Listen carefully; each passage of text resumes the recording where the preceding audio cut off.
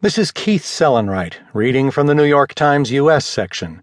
Carson, seeing no path forward, suggests he might withdraw, by Alan Rappeport. Ben Carson said Wednesday that he did not see a path forward for his campaign and that he would not attend the Republican presidential debate Thursday night, signaling an end to his candidacy after paltry performances in the nominating contests so far. "I do not see a political path forward in light of last evening's Super Tuesday primary results," Carson said in a statement. "However, this grassroots movement on behalf of we the people will continue." Carson, a retired neurosurgeon, briefly led in the polls last year, but his effort petered out amid concerns about his lack of foreign policy knowledge. He failed to win a presidential primary or caucus in any state and frequently complained about a lack of attention from the news media.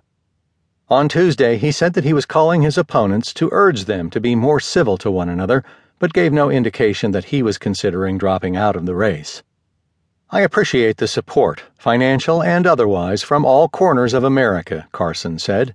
"Gratefully, my campaign decisions are not constrained by finances, rather by what is in the best interests of the American people."